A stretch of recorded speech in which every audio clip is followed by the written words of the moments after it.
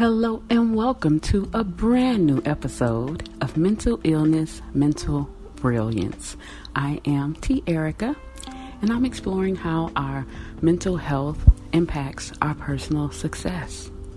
Today I was thinking about the fact that at times my mental health issues tend to overwhelm my life.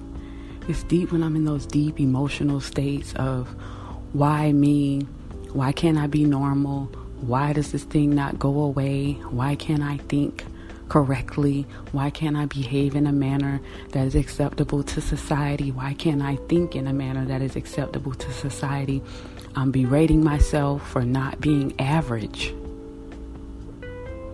Did you hear that? I'm berating myself for not being average. Why would I do that? Most average people wish they had a special ability. And I have plenty of special abilities. And so do you. So do your mental health issues define you? There are two answers to this question. The first one is no. If you don't want your mental health issues to define you, they don't have to. They may be a large influence on how you interact with the world, how you view the world, your perception, your experience here. They're influencing it, but it doesn't have to define it. It doesn't have to be the first thing you say to people when you meet them, oh, I'm mentally ill, or oh, I have this, because you want them to either take pity on you or because you want them to have some kind of understanding or cautiousness when dealing with you. But it doesn't have to be that way. Outside of that mental health issue, there are other skills and talents that you have because everyone has them.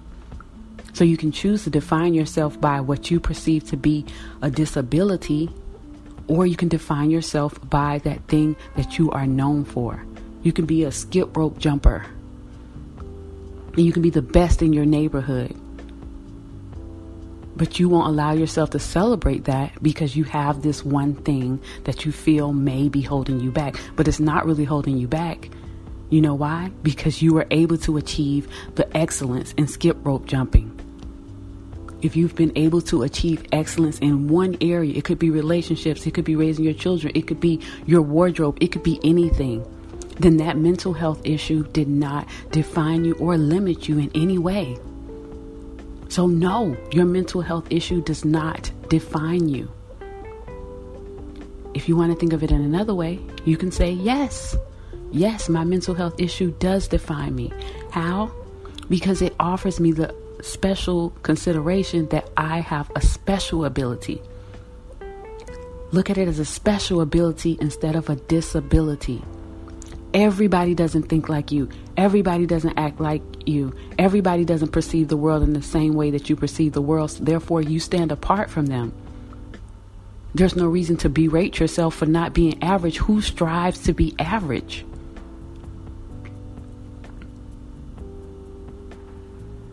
Whichever you decide is the right choice.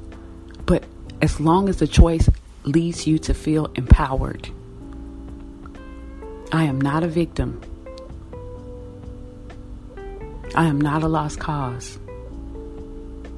No matter what fluctuations may happen in my life, up and down, life is full of fluctuations.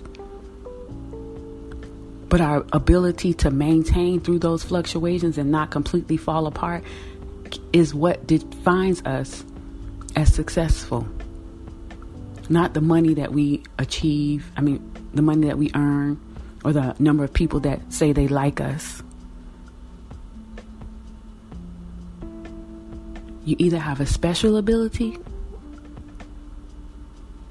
or you define yourself as operating outside of your mental illness.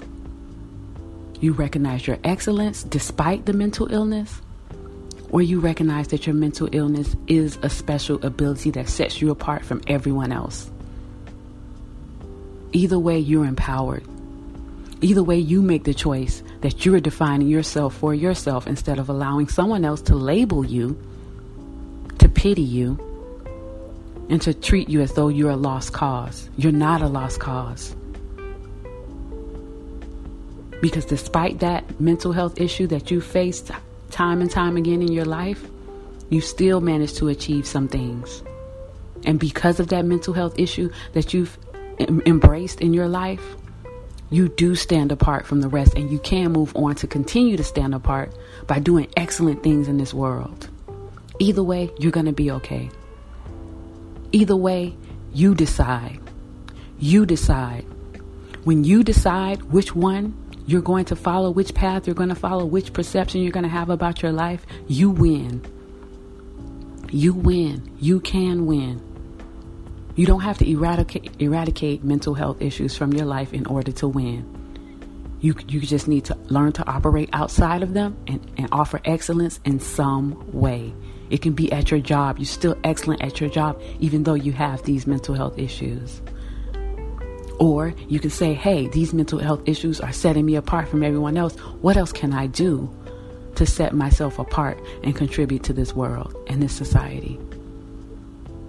It's up to you.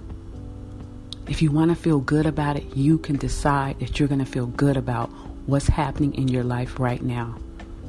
If you want to feel sad about it, you can make that choice too. But I'm rolling with the people who are deciding that they are going to be empowered by the gifts that are offered to them in this lifetime. And everything is a gift. You can't get life wrong. Life is not a test.